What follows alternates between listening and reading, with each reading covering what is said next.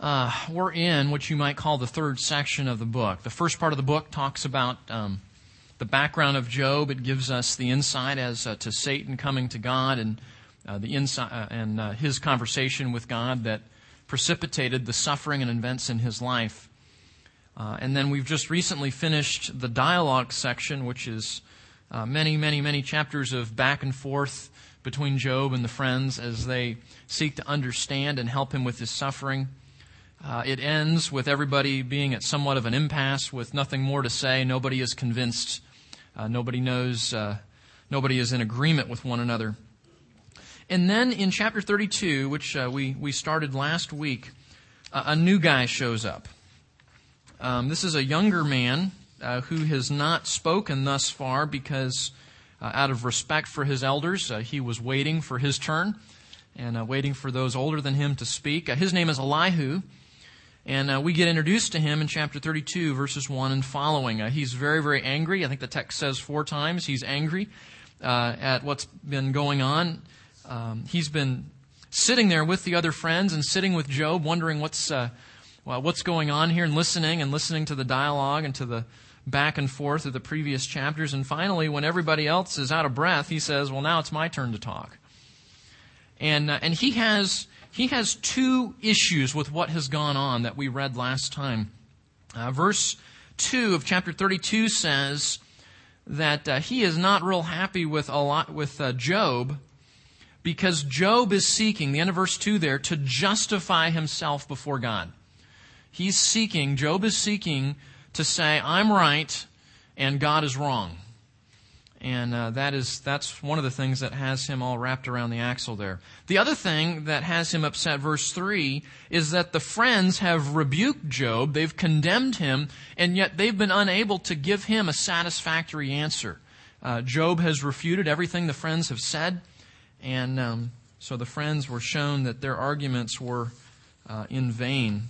They were not correct in what they had been saying.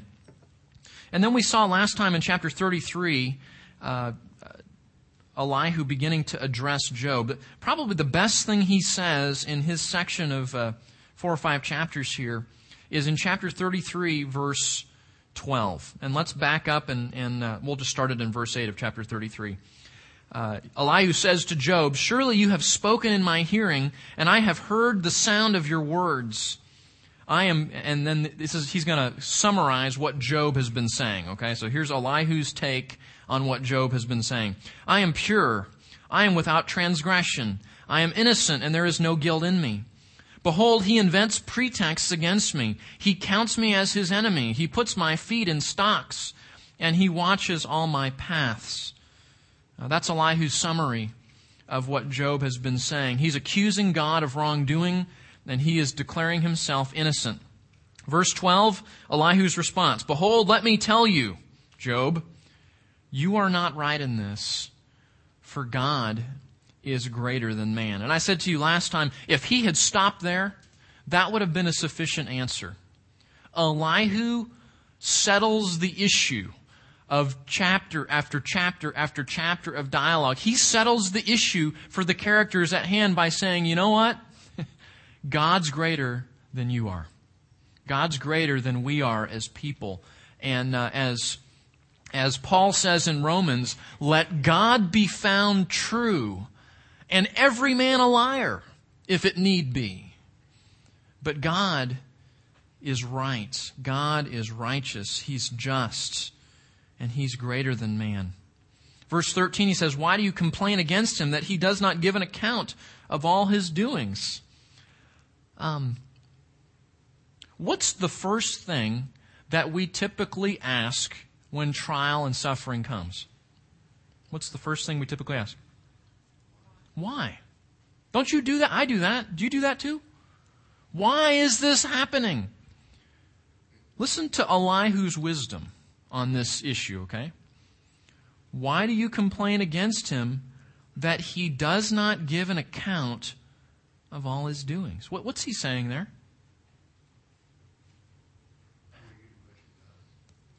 Who are you to question God?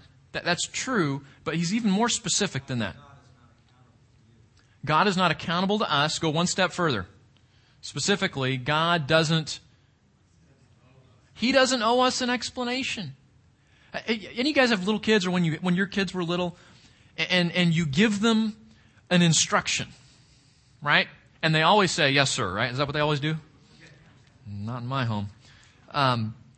And one of the things that kids do when you tell them to do something is they'll come back with something like this. Why? Why do I need to do that? Why should I explain the logic, Mom and Dad? And one of the things that we try to build into our kids is that though we might at times as parents give them insight and give them an explanation, we are not obligated to do so. And they should not automatically assume that they have a right to be a party in the discussion behind the instruction. Right? And in a similar way, Elihu says to Job, you know what? God doesn't owe us an explanation. We read it last week. Our Lord is in the heavens. Our God is in the heavens, and He does whatever He pleases. And in the same way, I would not even attempt, let alone expect, that my 2-year-old would want to know every little reason about every decision I make. I mean, that's ludicrous, because he can't understand 90% of it, can he? He can't understand the vast majority of why Lisa and I make decisions that we do, because he's 2. Right? And in a similar way, Elihu is saying, you know what? Sometimes we're just like that 2-year-old. God is not obligated to give us a reason. We should not expect that He does so. And frankly, if He did, a lot of times, it'd go right over our heads. Why? Previous verse, because God is greater than man. Okay? So he jumps into this section here. God knows what He's doing. God is greater than man, and He does not owe us an account. By the way, if that's true, tell me what this book is then. If God doesn't owe us an explanation, what is this? This is grace. You got it. The fact that He does tell us something. The fact that He does tell us sufficient information for what we need to know. It is incredible that the God of the universe would say, I'm going to give you guys an all-sufficient instruction manual. I don't have to, but I'm going to. And we have it. We live in a day and age where we have a translation that we can understand. We have multiple copies. We have it very easily accessible. Half of you have it on your iPhones so that you can get it whenever you want to. You think about David Gibson when he goes over to Papua New Guinea. They don't have that. They don't have that. They don't have translations that they can understand. That's why he's doing the translation work that he's doing. So let's keep in mind, when the knee-jerk of our hearts in suffering is, why, God? Let's time out for a second and let's say, wait a minute. Is my heart expecting that God owes me something here? Okay? And if that's where I'm at, I need to make some changes in here, don't I? And then the second thing I need to do is reaffirm that God is greater than man. Right? He is infinitely greater than I am in this situation. And then the third thing I'm going to do is I'm going to go to His Word and appreciate the grace of what He gives me in the instructions that I find there. Okay, does that make sense? Total reorientation here in thinking about our reaction and suffering. And then we saw last time, one of Job's complaints is that God isn't speaking. And Elihu says, yes, He is. Yes, He is. We see in verses 14 through 18, God speaks in dreams, which was one of the ways in this day in time before they had the Word of God in written down form. God would often speak in dreams and visions. But what was the other thing? That probably was... did I do that? I'm sorry. You guys are looking ahead there. I guess that's my fault, isn't it? What was the other way that Elihu told Job that he speaks? Through suffering. Isn't that interesting? Look at verses 19 and following. Man is also chastened with pain on his bed and with unceasing complaint in his bones. Why is that? And his life from passing over into Sheol. I'm sorry, I looked up the wrong verse there. Man is also chastened with pain on his bed and with unceasing complaint in his bones, so that his life loathes bread and his soul his favorite food. His flesh wastes away from sight, and his bones which were not seen stick out. Why? Then his soul draws near to the pit, and his life to those who bring death. Why would God bring suffering to take us, as it were, to the edge of life? Why would he do that?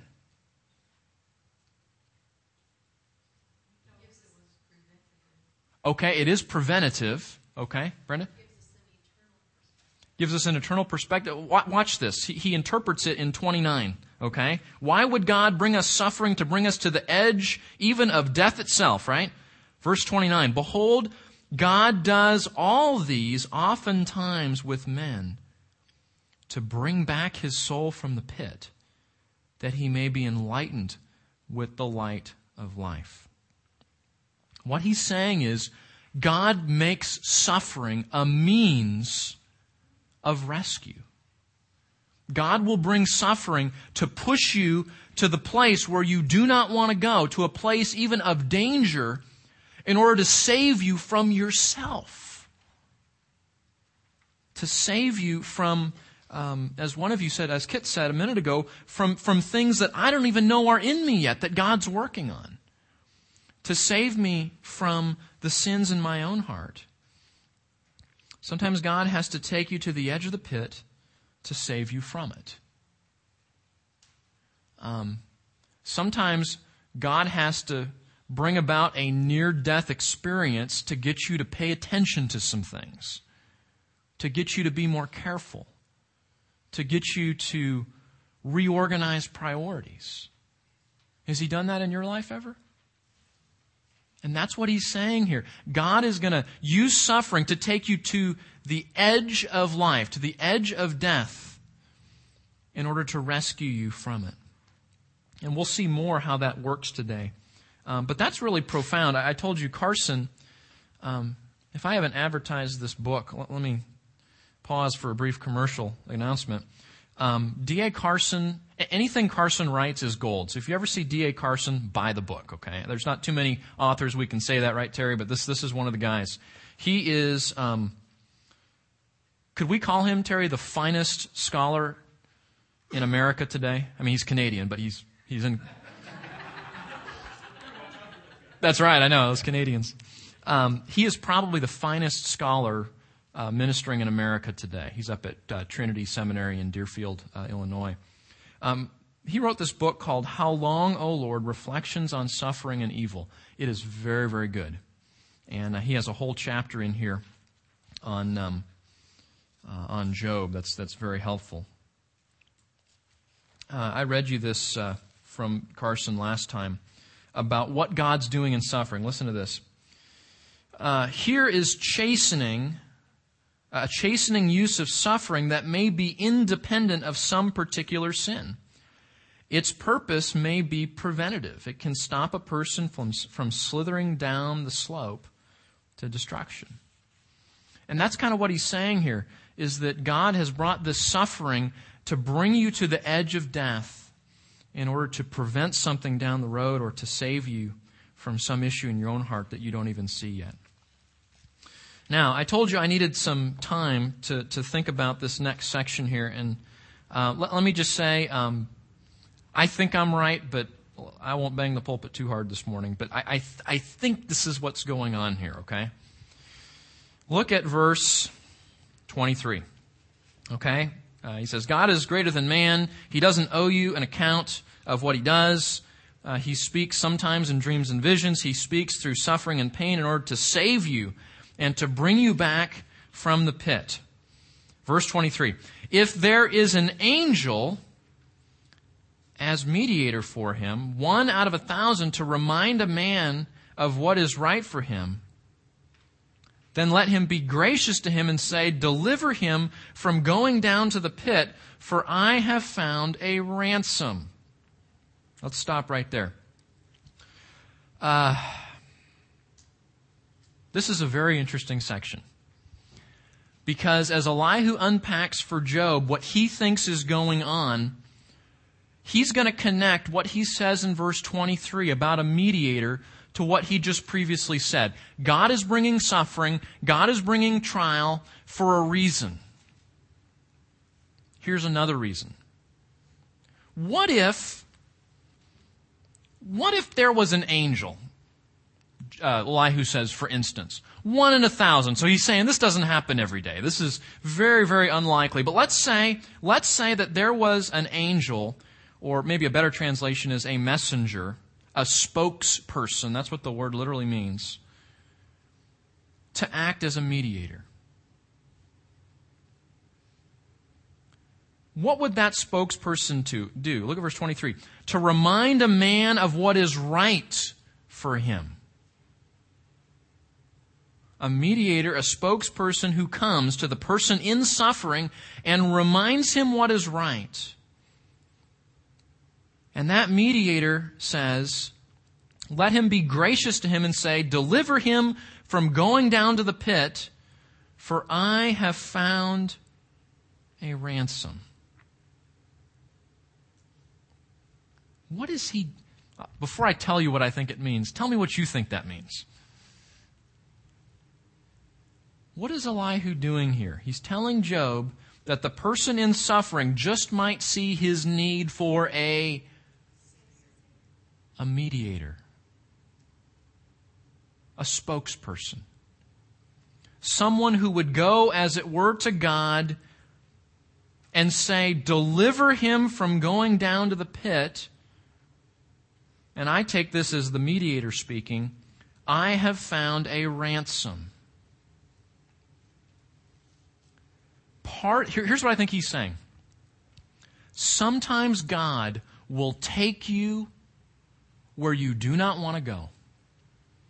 He will take you into suffering, even to the edge of life and death itself, to show you that you need a mediator. Do you see that? You buying into that? I think that's what he's saying. And that mediator will go to God and say, deliver him from going to the pit. Deliver him from dying. Deliver him from death. Why? Because a ransom has been discovered. Now, what's a ransom? Interesting word, isn't it? What's a ransom? A substitute payment. Well, when I hear ransom, I think some bad guys have taken some hostages, and there's going to be an exchange of money for the hostage. Is that what you typically think of? That's what I think of. And that's not what the word means. David and maybe Terry will know this.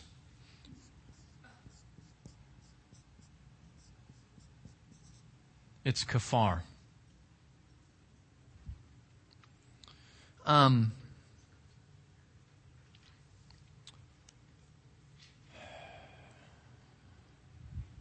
Or let me spell it differently for you. Kapar. It's where we get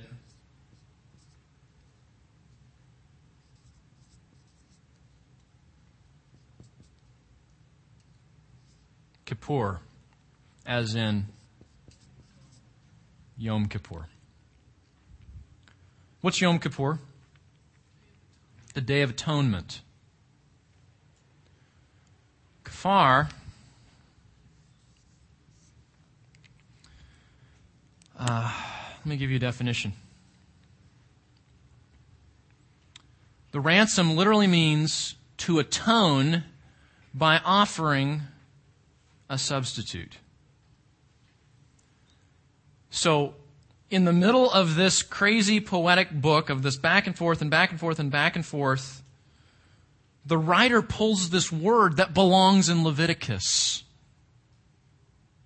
It's a word that belongs in the priestly sections of the book. So put this together with me, okay? Elihu is saying, the man in suffering, God's going to bring him to a place where he sees that he needs a mediator. The mediator is going to go to God and say, spare him from going down to the pit because I've found a sacrifice which atones by offering a substitute. Do you get what he's saying? It gets better. Look at this. Verse 25, let his flesh become fresher than in youth. Let him return to the days of his youthful vigor. Talking about the restoration of his health, the restoration of the calamity that he has been in. Verse 26, and again, I would take this verse as the person who's suffering, okay? He prays to God, the person in suffering prays to God, and God will accept him. Why? Because atonement has been made.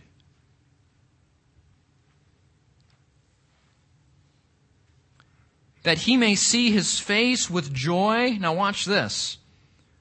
And he may restore his righteousness to man. He, God, may restore God's righteousness to man.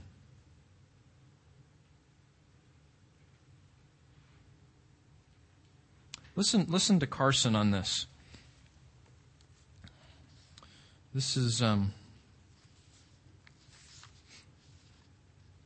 we'll come back to that. Let's finish this paragraph here. Verse 27. When that happens, he will sing to men and say, I have sinned and perverted what is right, and it is not proper for me. The NIV says, and I did not get what I deserved. What's that? That's grace and mercy, isn't it? He says, this sufferer who is now accepted by God will sing to men. He will go around to all his friends and say, I have sinned and perverted what is right, but God did not give me what I deserve. He made atonement. He restored his righteousness to me. He accepted me. Verse 28, he has redeemed my soul from going down to the pit, and my life shall see the light. Now, what do you think is going on in there? This is, I'm going to call this, and you guessed it, the gospel according to Elihu. Do you see that? I mean, let's unpack the terms to make sure you get this, okay? And I goofed up my PowerPoint so you get all the answers all at once, but that's okay. Mediator means a spokesperson, okay? And again, what Elihu is saying is God is going to speak through suffering. How's he going to do that? He's going to bring a person to the end of himself so that he sees his need for a mediator, someone to deliver him from death, verses 24 and 28, someone to provide a ransom, or better, to make atonement, to atone by offering a substitute, to turn him back to the Lord, verse 26, to bring righteousness and joy, verse 26, to bring about repentance, that was verse 27, and to help him to see the light. Luther would have said, this is like the gospel in miniature, right? He said that about a different text, but that's what this is. This is the gospel according to Elihu. I mean, just let me give you a list of all the things we see in this section, okay? We see a mediator. We see grace and mercy.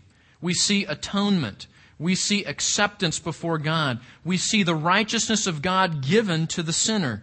We see the recognition of mercy, not getting what we truly deserve. We see redemption, and we see a coming to the light of truth. Is that not the gospel? Do you see that? Now, let's pull over for a second here. we read this with New Testament eyes, don't we? I mean, this sounds like Romans. I was reading this, I'm going, this is Romans 3, isn't it? This sounds just like Romans. And that's the danger and the joy of reading the Old Testament as New Testament believers. When Elihu, see, this is, let me show you what this is, okay? Hold your place there. Turn to Colossians chapter 3 for a moment. Let me explain something to you that hopefully will help.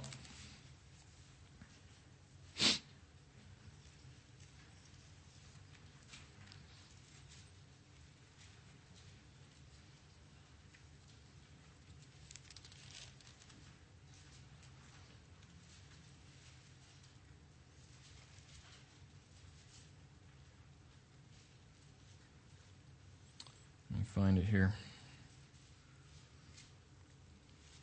I'm sorry, Colossians chapter 2. Let's talk about Christ in the Old Testament for a minute, okay?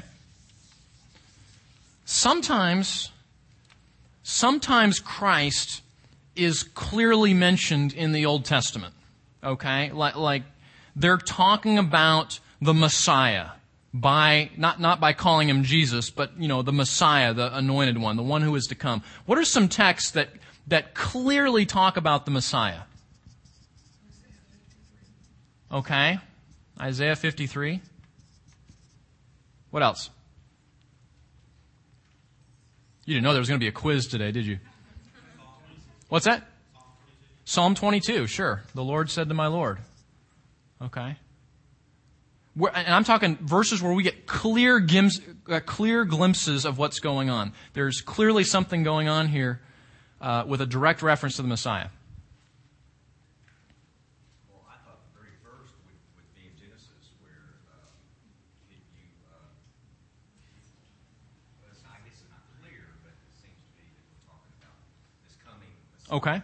Okay, all right. So Genesis 3, the seed of the woman crushed the head of Satan, that one? Okay. There are basically three categories of information that we get in the Old Testament that are about Jesus, okay? Some of them are when he is directly mentioned, like in Isaiah 53, like in Psalm 22. Others are what we call types. You guys okay with that? When the New Testament says this person was a type of Christ, he was a picture of Christ, the one we think of is the guy named Melchizedek. You remember him, where Hebrews talks about Melchizedek was a type of Christ. And some guys take everything that smells like Jesus and make it into a type in the Old Testament. I don't agree with that, because I think the New Testament has to tell you when there is someone who sort of represents Christ. The New Testament will tell you that. And like I said, Melchizedek in Hebrews is the one that I think we're all familiar with there. But you know what? The vast majority of information about Jesus that we get in the Old Testament is not a direct reference, like number 1, is not a formal type, like normal 2, but are what I like to think of as allusions. And I'll show you what I mean. You in Colossians 2? Listen to this. Colossians chapter 2, verse 16. Paul's talking about some of the Old Testament laws and Old Testament rituals and the stuff that we find in the Levitical law there. He says, "Let no one act as your judge in regard to food or drink, or in respect to a festival or a new moon or a Sabbath day." Okay, so the food and dietary laws of the Old Testament, the festivals, the feasts of the Old Testament, the Day of Atonement, Passover, the Feast of Booths, things like that. Or new moons, again, their calendar revolved around the lunar calendar, so a lot of the festivals fell on new moons. And of course, the Sabbath day itself. Look at verse 17. Things which are a mere, what does it say? Most of what we get in the Old Testament about Jesus are shadows. Finish the verse. Things that are a mere shadow of what is to come, but the substance belongs to Christ. Okay? What's a shadow? What's that? It's an impression or an outline. Jordan? Okay. It's a lack of light. Okay. What else? It tells you something's there. There's no details. So you guys are analyzing a shadow. Tell me what a shadow is. That's good. It's all very good, but okay, look. Can you see that? Light, Keith, shadow. That's what it is. Okay. It does show you something's there. It doesn't fill in the details. But what is... Where do all shadows lead to? The source. Right? If I go outside and the sun's close to the horizon and I look like I'm 63 feet tall, standing in the parking lot, if someone's across the parking lot and sees the top of that shadow, and they were to follow that shadow, they were to use it as a path, so to speak, who would they eventually find? Me. The treasure, yeah. Because shadows always point to the source. Do you see that? And most of what we get in the Old Testament is not a direct reference, is not even a type. They're shadows, they're pointers. They're things that make you go, well, what is this all about? So that you'll chase it. I mean, why on earth in the Old Testament when they're in the wilderness and God's giving them all these laws, He says, okay, I want you to just start slaughtering animals. What? If you do this, then kill this bird. If you do this, kill this sheep. If you do this, kill this goat. And does God have something against animals? I mean, what's the deal here? Why is the Old Testament so bloody in terms of sacrifices? Why on that Day of Atonement did God say, gather the congregation of Israel, have the high priest come with the 2 goats, and he was to take the 1 goat and grab the horns and put his head on the head of the goat itself and pray over the goat, confessing all of the sins of all the people. You ready? For the whole year. And then they would slaughter that goat in the presence of the kids, in the presence of all the congregation of Israel. They would take the other goat. What would they do? They'd send it in the wilderness, wouldn't they? Okay. A picture of the sins being taken out of the camp. Why? Why the blood? Why every single thing you do wrong requires blood?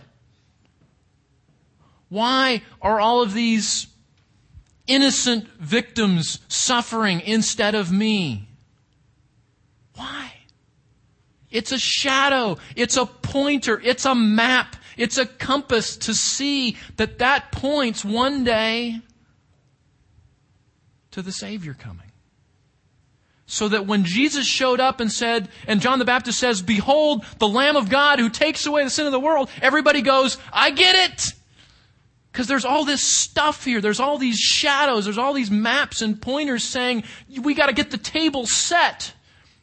So that when the guest of honor comes in, we can understand what's going on.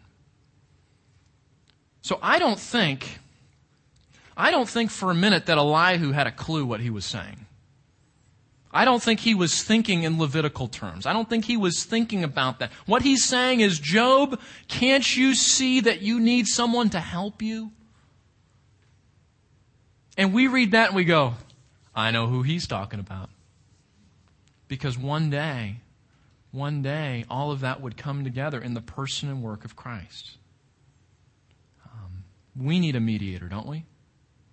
We need someone to save us from ourselves, to save us from His wrath.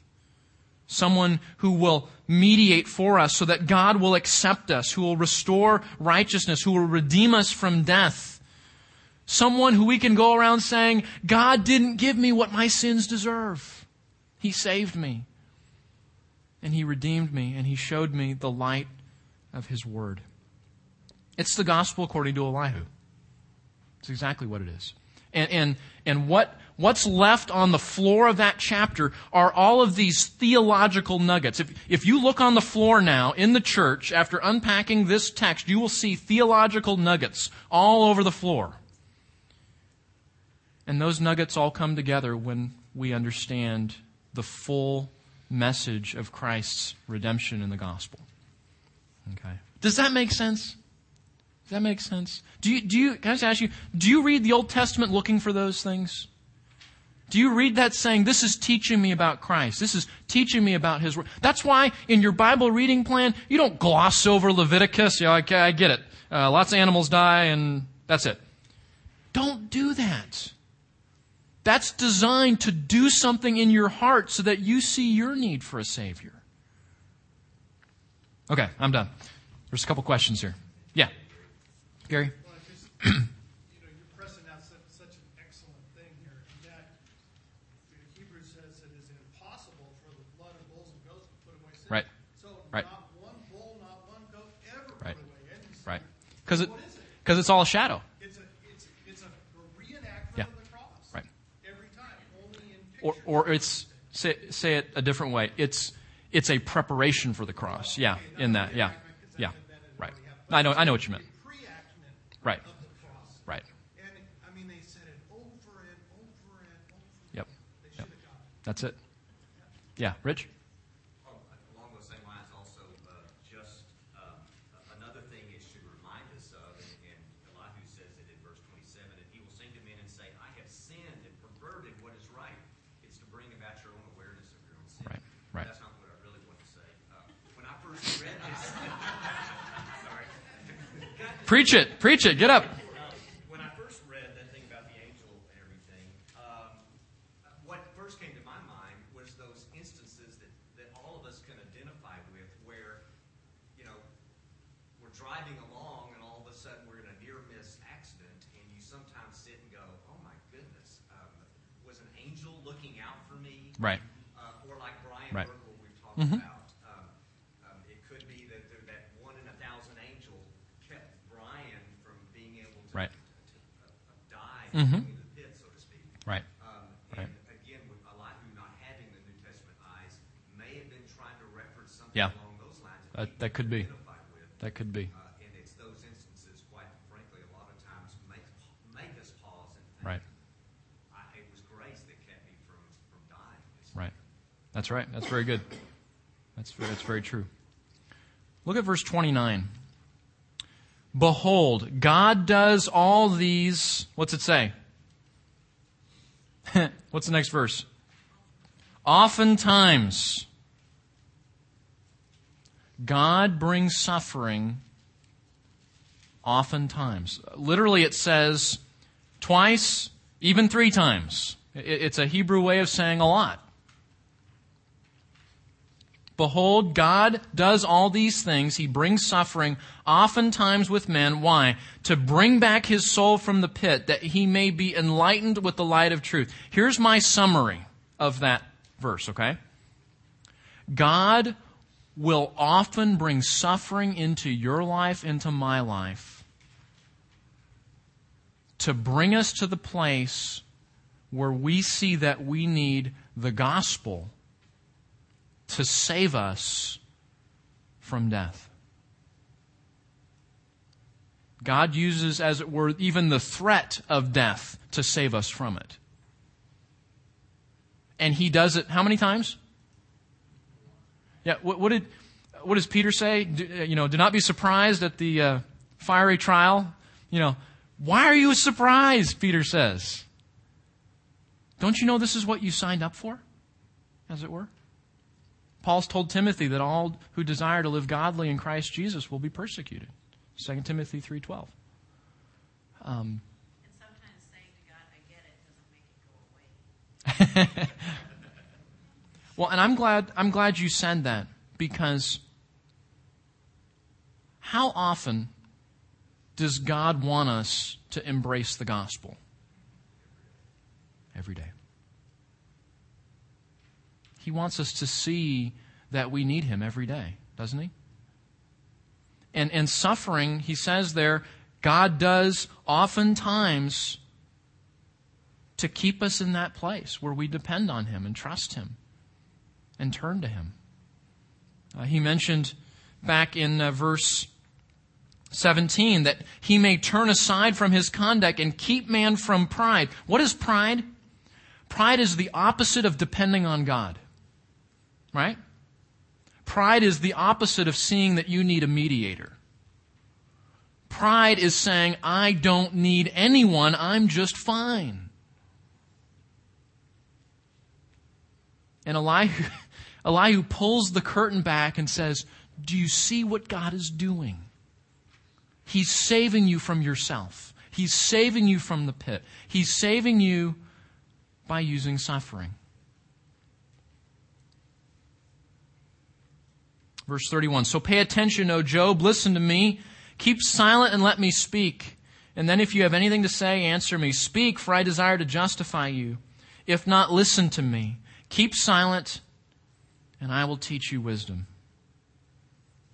Did Job jump in chapter 34, verse 1? No, he doesn't. He keeps his mouth shut. Do you know why? I think because for the first time since chapter 3, somebody is really speaking the truth in love. Somebody gets it. Now, if that's true, is suffering necessarily about the current sin in my life right now?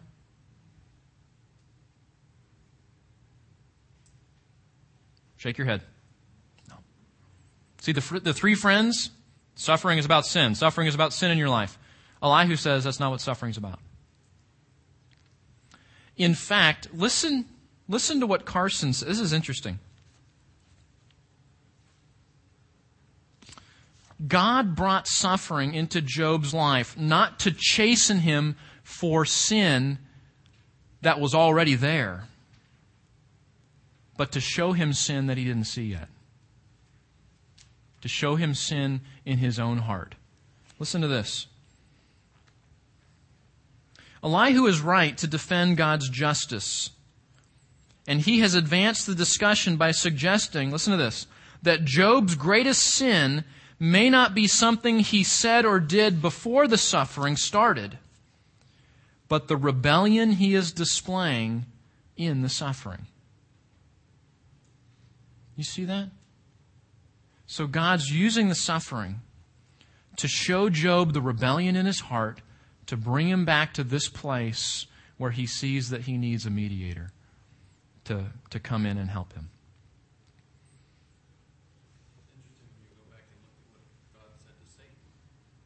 Mm-hmm. I think he was just knowing how Satan would respond. Yeah. He needed Satan to do what he was going to do. Yeah. Now, if we're correct in our assessment here, if this is the right understanding of this verse, what has this whole book been about? God's love. Sheila?